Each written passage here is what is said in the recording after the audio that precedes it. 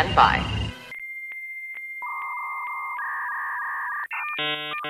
Hello, this is Penn Jillette. The possibility exists that if I were to actually listen to the lackadaisical Librocubicularist podcast featuring host Jordan Maywood, I would potentially enjoy it. A ringing endorsement. Potentially enjoy this episode, which will start after the other half of my magical comedy duo Teller gives us a countdown. Take it away, Teller. Hello, welcome to the Librocube. My name is Jordan Maywood, and I am the lackadaisical Librocubiculist. Today, my friends, we have a lot to talk about, so I will get through it quickly, is my goal. It is not my promise. I was going to say it's my promise, but I don't want to make that promise because sometimes I meander, as I'm doing right now. So to promise no meandering in the middle of a meander? That is insane. Something I like to say at the top of every show is that if you like what you hear, the only payment I ask is $1 million.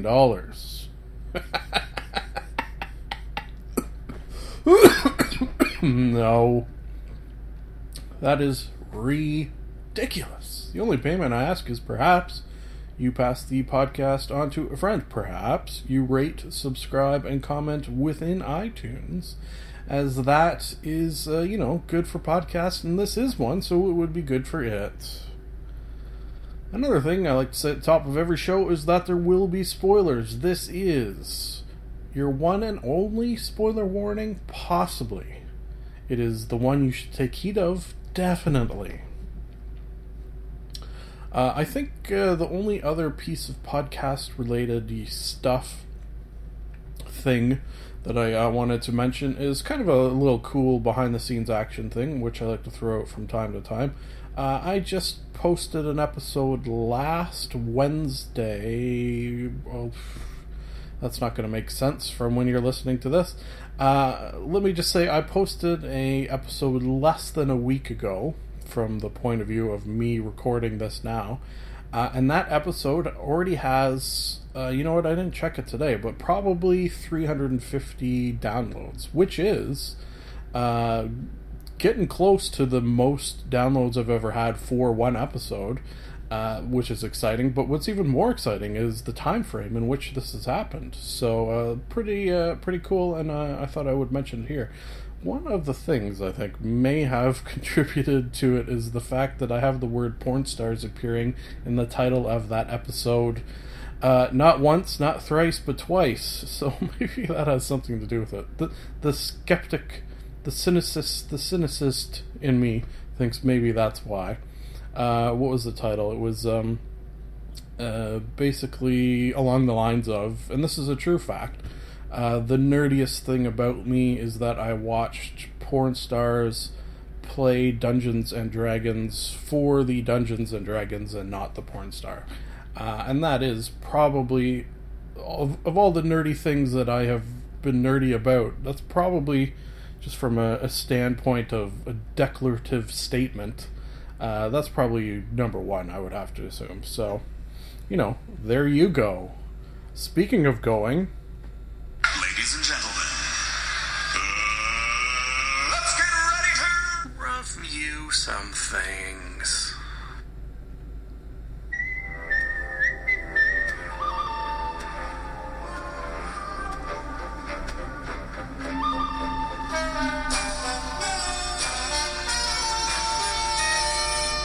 Movie Monologue.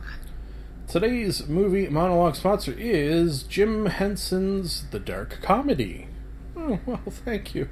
Thank you for that sponsorship of this movie monologue, in which I have 4 movies, which means I probably will run out of time.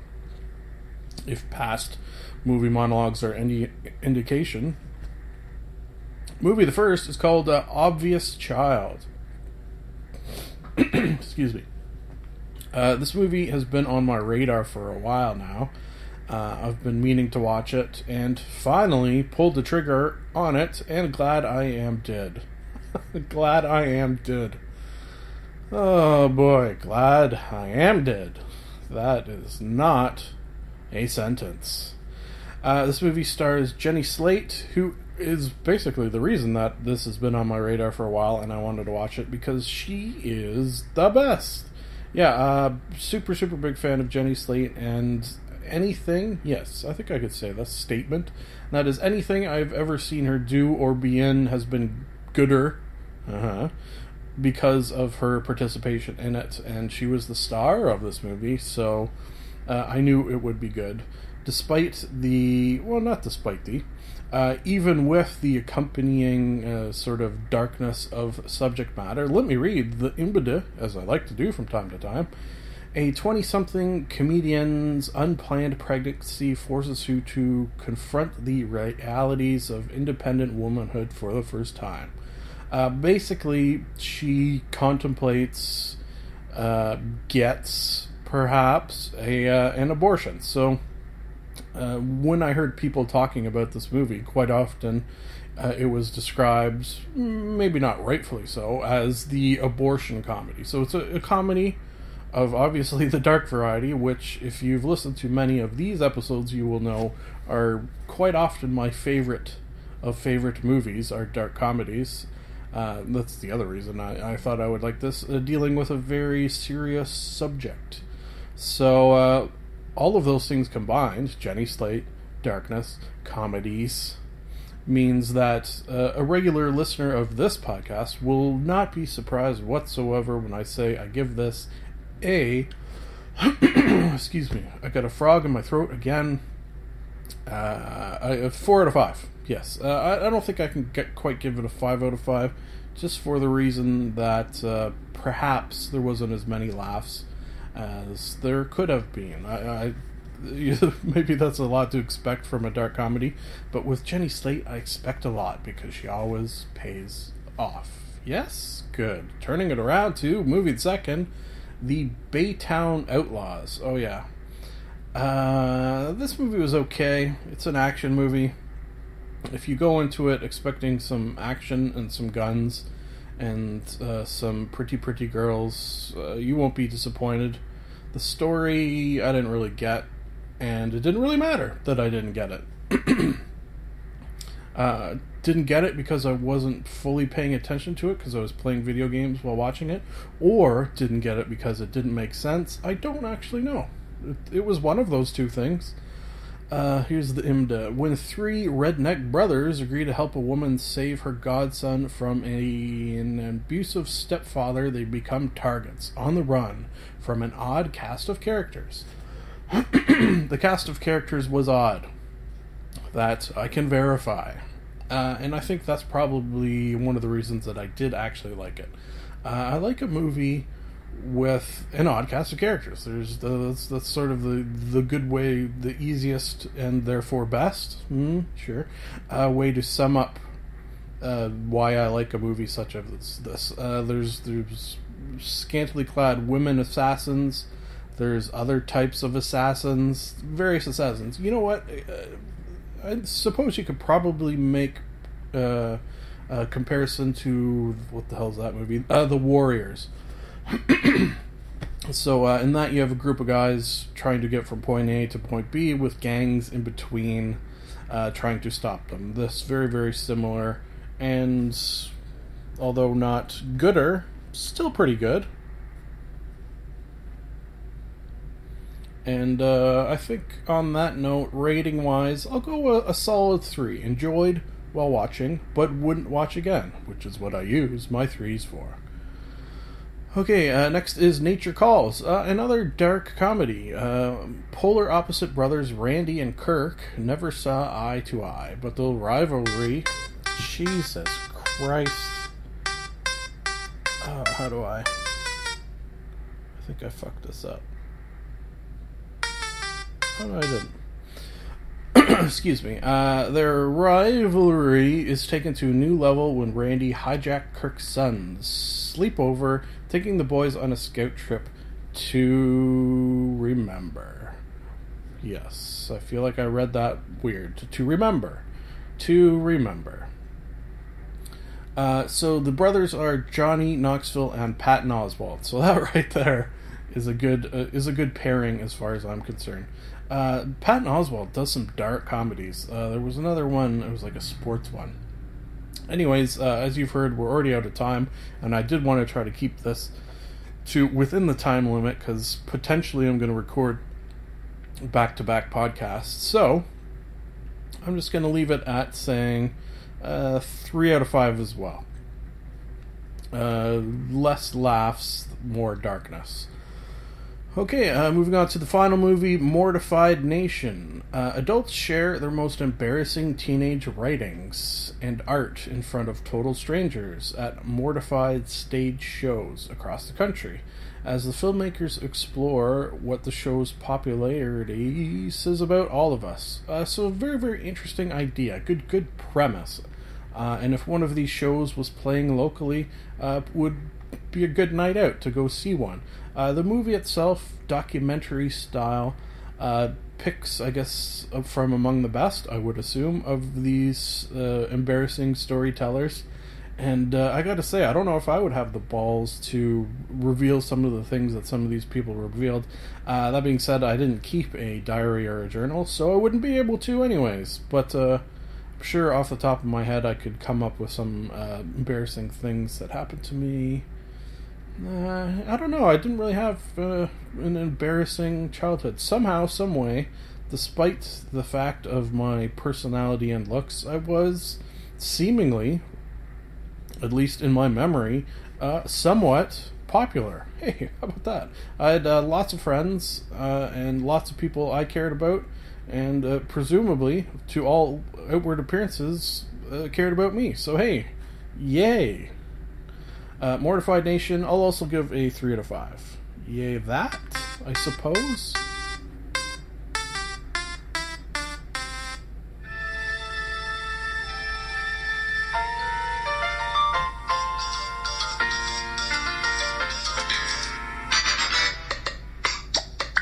Television talk.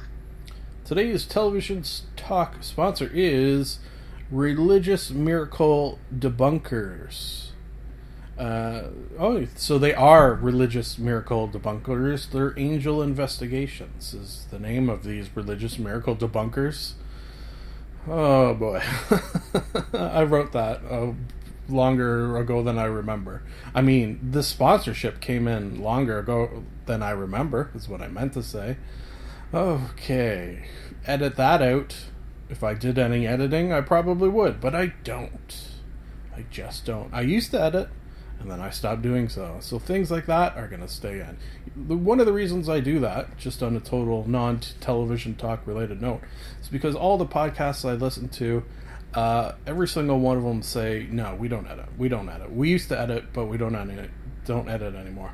And I don't think it's for the reason of laziness. It is easier, and that is appealing to me, but the way they explain it, it's not from a point of laziness. It's from a point of it just ends up being more real. It ends up sounding more like what you would want it to sound like than when things are sort of brightly polished and not believable. So that's a philosophy I have adapted. Speaking of adapting, one may adapt from a human being to a vampire if you're sucked on and sucked back. Oh boy, that is going down as one of the worst segues I think I have ever done. And for that reason, it is the greatest. We're going to talk about Angel Season 1. Longtime listeners of this podcast, or even recent listeners, will know that I recently finished watching Buffy the Vampire Slayer. So, it should come as no surprise that I have moved on to Angel, and I'm working my way through that, available for your viewing pleasure on Netflix. One thing I am sort of very happy about doing this is the fact that I think either the last time, and maybe even the last 2 times I rewatched Buffy, I didn't rewatch Angel. Just for the reason that it's not that I don't like it. I love the show. It's just perhaps my love of it isn't quite as high as it is with Buffy. So, what that means is, rewatching what we're here to talk about, Season 1 of Angel, there were things I didn't remember happening, characters I didn't remember, little jokes, little tidbits, little Easter eggs that I was delighted to re-see and re-remember. So I'm digging this. I think I might even say I'm actually digging so far Angel on par, maybe even slightly more than I had my rewatching of Buffy. So it's probably just the years in between, because there's so many more have added that like button higher to thing. Oh, yeah. At the start of the series, Angel has just moved to Los Angeles, which I always found, this is from the Wikipedia page, interesting locale for a vampire television show, to put it in one of the sunniest places in the United States, if not the world. Still, it gives them some interesting things to work with, as far as traveling through sewers. And one thing I always look for, or I don't know if always is the right word, but have been looking for, is how much they reuse underground scenery, because you got to assume they only have so much underground spots they can shoot that are made up. So we've got Cordelia Chase from Buffy, who was, as far as the looks department, definitely was one of my favorites. And then, as far as the characters, one of my least favorite from Buffy, and rightfully so, just for the reason that she played a sort of prissy, stuck-up, not very nice person, the type of person that you're meant to dislike. So, when they brought her over from Buffy to Angel, I think that was kind of a gutsy maneuver on Mr. Joss Whedon's part, because he had to, in essence, transform her and yet keep that sort of underlying dislike of some of her, if not action, some of the words that come out of her beautiful, giant, smiley, big-lipped mouth. Okay, then. I think, you know what? As from happens, oh boy, I'm having trouble with the, what do you call it, English today. As from happens time to time when I'm talking, or attempting to talk in this case, I will come up with the title of the episode while saying things. I think the title of this episode is going to be Big, Beautiful, Smiley Mouth. Big, Beautiful, Smiling Mouth. For BJs. Yeah, that's, I've sort of, this is, you know what, let's do this. As an experiment, we will have the the title of this be Big, Beautiful, Smiling Mouth for BJs, and then see if having a sort of sexual element to the title is what got me the listens that the past episode involving porn stars got. Yeah. It's an experiment. That's what we'll say. Okay, so anyways, as you've heard, we're out of time as far as talking about Angel. This season 1, so far so good. You've got Angel, you've got Wesley Wyndham-Pryce, you've got some of, what the hell is her name? Faith, in the form of Eliza Dushku, who always had a big crush on. She's probably my favorite in terms of just sort of oozing sexuality. My favorite Carrie from the Whedonverse. Yeah, I think I would say that. I mean, now you have that Black Widow. She's pretty good too. But still, I'm going to stick with Eliza Dushku. Gets a 5 out of 5. 5 by 5, you might say.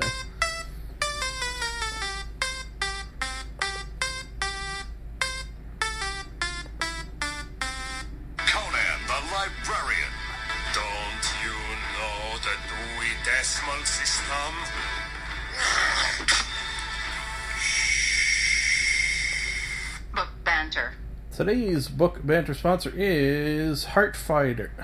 Oh my god, what is happening to me? Heartfire, dating website for this with acid reefer. What does that even mean? I can't even understand what is written here from this stupid sponsor. Heartfire, dating website for those with acid reflux. Oh, Heartfire. I get it. Folks, you know what? Here's a theory we're going to throw out here. Normally, when I record a podcast, I do it on a Wednesday. Today, I'm doing it on a Monday. Normally, when I record a podcast, I'll stop on my way home and get something to eat. So I just sort of walk in the door and start recording, basically. Today, I came home, cooked a little dinner, ate it, sat down, watched a little TV, and then recorded. So I think me changing so many things, my brain is rebelling and saying, no, this is not allowed. Don't do this ever again. And I'll tell you, I probably won't after how poorly my words have been coming. Heartfire by Orson Scott Card, which we spoke of before and will not this time. The separating the man, asshole, from the works. Good. On that note, similarly, if I do recall, and I do believe I do, maybe even spoken of it on the podcast, read the Ender's Game series of books, and towards the end of those, they got, for my opinion, less good. I think even the last book, maybe two, I didn't even bother reading because it sort of fell apart. This, to a lesser degree, is following that same sort of thing in that they're still good. I still want to know what's going to happen to Alvin Maker, but my interest is waning a little bit. So maybe that is something that Orson Scott Card books suffer from. Has anyone else ever noticed that? If you have read Ender's Game, did you make it through the entire 8 books? If you've read these Alvin Maker series, did you make it through every single one? That being said, still going to give Heartfire a 3 out of 3.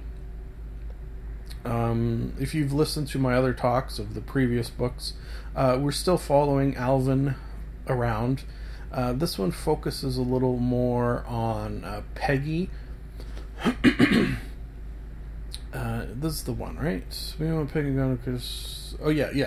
his wife Peggy is in the Crown colonies, which still have legal slavery, and she's trying to prevent that from happening without starting a war. So she's trying other means. Her means come in the sort of form of the fact that she's a torch. I did air quotes there.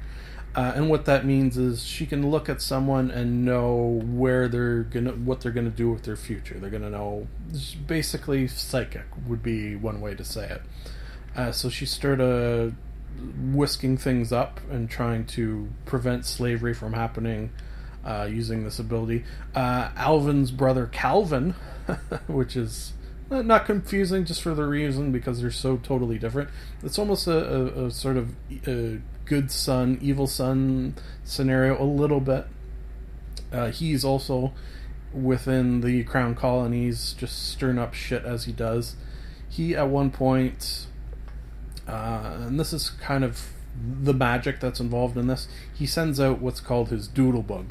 So people who have magical, and I'm using different words just to make it more easy to understand, people who have magical abilities in this universe are able to basically send out their brains, send out their thoughts, send out their doodlebugs, which will let them, say, see into people's hearts, see into a river and then stir up the water and create fog, or see into things. It's basically what they use to explore the magical realm of the very, very small. Because as I mentioned previously, something I really enjoy of this series is the it seems to be happening less, but now that I think about it, the way in which Orson Scott Card he did it more in previous books.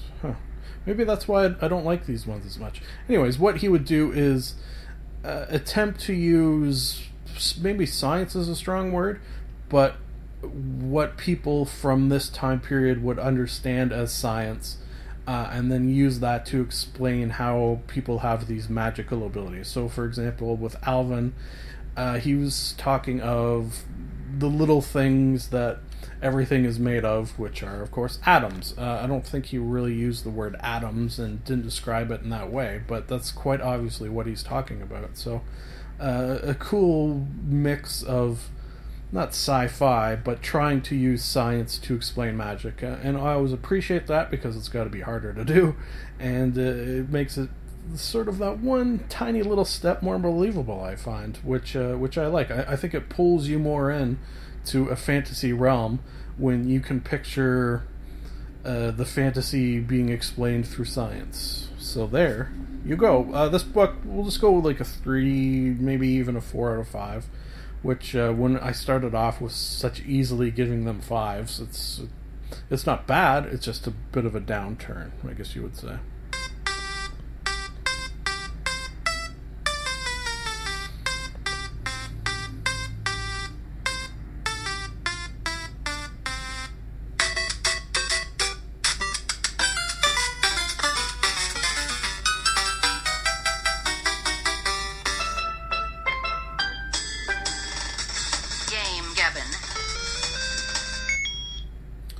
Today's Game Gabbin sponsor is Mad Moxie's Marvelously Melded Mixtures. Thank you, Mad Moxie. Okay, this is a game, Gabbin, I am excited about because we're going to talk Borderlands, the pre-sequel. I kind of, when this came out, and it came out a little whiles back, didn't immediately jump on it like I did with Borderlands 2. And did it come out really close to Borderlands 2 in terms of time frame? I think it might have. Maybe that's why I shied away a little bit. Which, after playing it, I don't know why I did. Maybe my thought was to wait until it wasn't full price, which it wasn't on Steam the other day. It was at a very good discount. I think it was like $19.99 or something like that. So I hopped on it, and boy howdy, and I'm glad I did. There's nothing really like a Borderlands game. It does first-person shooting just amazing, just at its sort of core. That gameplay element, it's hard to explain. Obviously, it's just so perfectly executed. Like you're aiming, you're jumping, you're moving. Sort of amplified even in this one because you're on like a moon, so quite often gravity is a lot less. So you're jumping, like 10 stories in the high, 10 stories in the high, he says. Oh boy. Maybe I should just get high. It would probably have better results in my talking processes. Anyways, so you're jumping 10 feet in the high. We'll stick with it. And while you're shooting at a guy on the ground who then also jumps, and then being able to keep the shooty reticle. Shooty reticle. What is wrong with me? The crosshairs on the guy. Not easy, but with enough skill, you could do it fairly easily. I'm not like a Call of Duty play till I get my prestige kind of guy, so and a little older too, which they say your reflexes aren't as good. So for me to be able to do it with not incredible difficulty, I think is quite a feat. Okay, so that's just the bare bones. Then there's the story on top of that, which you do, if you've played Borderlands 1 and 2, you do want to know about Handsome Jack. Like, you want to kind of know where he is, what's his story. And that is what this is going to tell you, as you could probably imagine. Something strange, and I don't exactly remember how they explained it now that I think about it. One of the character classes you are able to play as is a Handsome Jack, a clone? Yeah, I guess it was kind of a clone. So that's the one I chose, for the reason that you were able to, as your special power, create 2 identical handsome Jacks to fight at your side. If you've listened to my Borderlands talks on this podcast, which I can guarantee I played Borderlands 2 and brought it back here. So did I have this podcast when Borderlands 1 came out? I can't actually remember. Anyways, something I love of this type of game and being able to pick character classes, which happens in a lot of things, not just first-person shooters. In fact, usually happens more in role-playing games. And that is the ability to push a button and then have things come out and fight for you. Is it the laziness in me that appreciates it? Is it the fact that I can push a button, watch people fight while I sit back and, relax a little bit? Maybe it is. For example, in Borderlands 2, I guess it would have been, I'd play as I forget what the character class was called. It was like soldier or something like that. And you'd you'd push a button. Oh my god. You'd push a button and then you could shoot out a couple of turrets. Those turrets would be there for a little while and they would shoot bad guys while you could, hide behind them or, fight alongside them as you're supposed to do. So that's the character class I took. In this one, I went with the route of Handsome Jack, where I could shoot out a couple of Handsome Jacks that would then fight for me. Very, very cool idea. A lot of, as this game is known for, laughs. There's still, and this has come up from time to time on game Gabbins, I've still yet to play a video game that had me laughing out loud, like a television show, like a movie, like, I don't really laugh uproariously at books very often. Anyways, I wonder why that is. Can they not just hire some funny writers from things that have generated laughs in me? If, say, Scott Aukerman was to create a video game, could he make it in such a way that I laughed as hard as I do at, say, a Comedy Bang Bang podcast? I'm probably saying that because I was in the middle of listening to one on the way home. Anyways, I don't know. This is definitely up here in terms of laughter and moments of going, ha, ha, ha, ha. Like I might have done that a couple of times. But still, it's not blowing me away with its comedy compared to other mediums, let's say. All in all, as you've heard, we're out of time, so I should be moving on. Easy for me to give this game a 5 out of 5. Loved it, and I still, despite having beaten the main storyline, have some additional missions that I can go play, which potentially I will this weekend. Although I should move on to game Gabbin for next week. So, we'll see. Maybe I'll do both. You never know. It's a long weekend, I should say. Canadian Thanksgiving long weekend. To give you a little perspective. Why don't I? Behind the scenes action.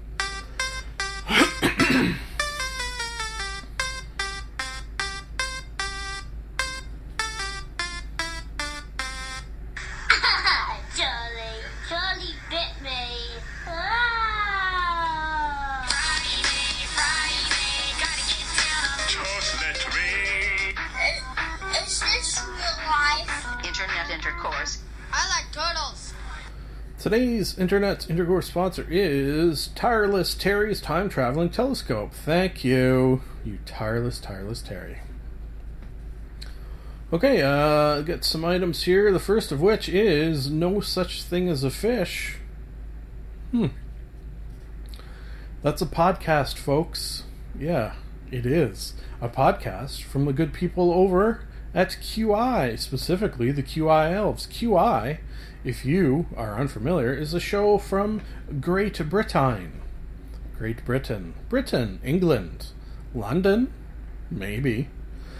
Not too long ago on a television talk, I spoke of the television show QI on more than one episode of this podcast, I do believe. It's a show in which Stephen Fry hosted. 4 at a time comedians or interesting people would come on and they would talk of things that were, as the name indicates, quite interesting. QI, quite interesting. All the facts and little tidbits that Stephen Fry spoke of on that show were compiled by the QI Elves, which were a group of people who reek of librarianship. And I know this because I went to school to be a librarian. So, I can kind of smell out my like-minded kind. They have started a podcast, which I'm not too surprised. A friggin' genius idea. The popularity of that show in podcast form. More things like this should exist. You know what? I don't often rate things in the internet section of this podcast, just for the reason that I don't know why, to be honest. It just doesn't feel like the rating of things is a thing I should be doing or remember to do. But in this case, 5 out of 5. Somewhat recently added this to my podcast listening repertoire. And I'm glad I did, because it's much like QI the television show, interesting facts and tidbits and mind-blowy things with a dash of comedy on top, which I love. Just like life. I like some mind-blowiness, some thought-provokiness, and then on top of it, a little comedy. Always on top, a little comedy. The name of the podcast is interesting in itself. No Such Thing as a Fish. I forget if it's Webster's Dictionary or some other source. Anyway, it's a source that's quite interesting for the reason of its sort of esteemed scientific value. Basically says there's no such thing as a fish. A fish doesn't exist. The definition of a fish, there's things that swim in the ocean, but they all belong to different species and subspecies, and a fish is not actually a thing. Hard to explain, and I probably did a poor job of it, so I will move on to the next item, which is Spontaneanation. Yes. With guest Scott Aukerman, double yes, the aforementioned, since I aforementioned him, host of Comedy Bang Bang, my favorite podcast. Spontaneanation is turning into one of my favorite, for the reason that it, like Comedy Bang Bang, makes me laugh out loud until there are tears in my eyes very, very often. In fact, today, a little bit. We're not here to talk about that episode, we're here to talk about this episode. Yeah. Paul F. Tompkins, host of the show, is, I think, for my buck, on free podcasts. Probably my favorite person to hear on a podcast, just because I know he's going to up the ante of laughs so high, no matter where he shows up, that it's incredible. He does an incredible job of tickling my funny bone.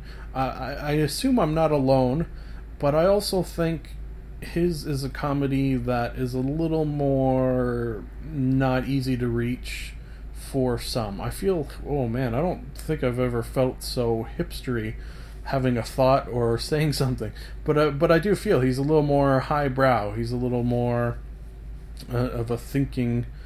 Oh man, a little more of a thinking man's comedian, I was going to say. But I didn't want to be pompous to that degree, so I didn't say that. He actually... oh shit. He, I just heard, has a comedy special coming out this weekend, so I will try to get my hands on that or watch it on... I think it was on Comedy Central. Oh shit, what was it called? Something about crying while driving. If you Google crying, driving, and Paul F. Tompkins, I'm sure you'll find it and be able to experience it for yourself.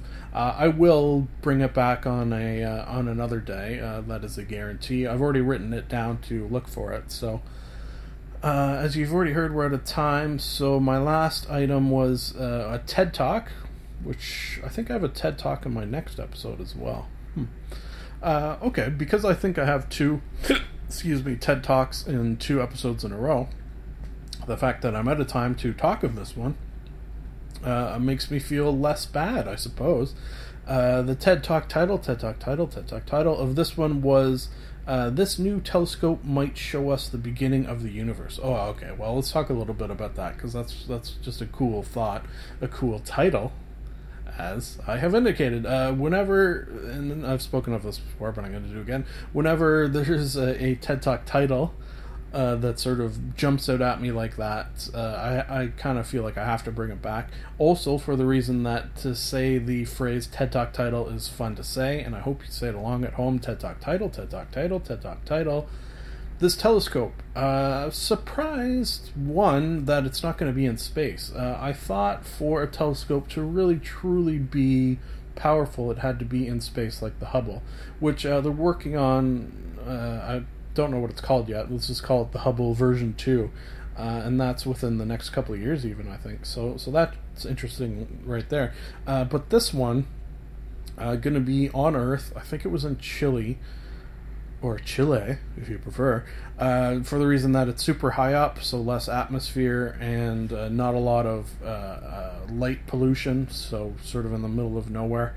And part of it had to do with the fact that they were now able to make such powerful mirrors that it could gather light. I think it said, it was like a ridiculous number, I'm going to make it up, it was like 15 times more powerful than the Hubble telescope. It may have been more. I don't think it was less. So we're going to be able to see objects much, much dimmer and therefore farther away. The whole time traveling thing is something that boggles my mind, and when you put any thought into it, it's obvious, but you do have to put a little thought into it, and it's that thought of a somewhat simple thought when you say it out loud, but to really think about it makes my mind blow. And that is that when you look in the night sky and see a star, that light is so far away that it is potentially millions of years old.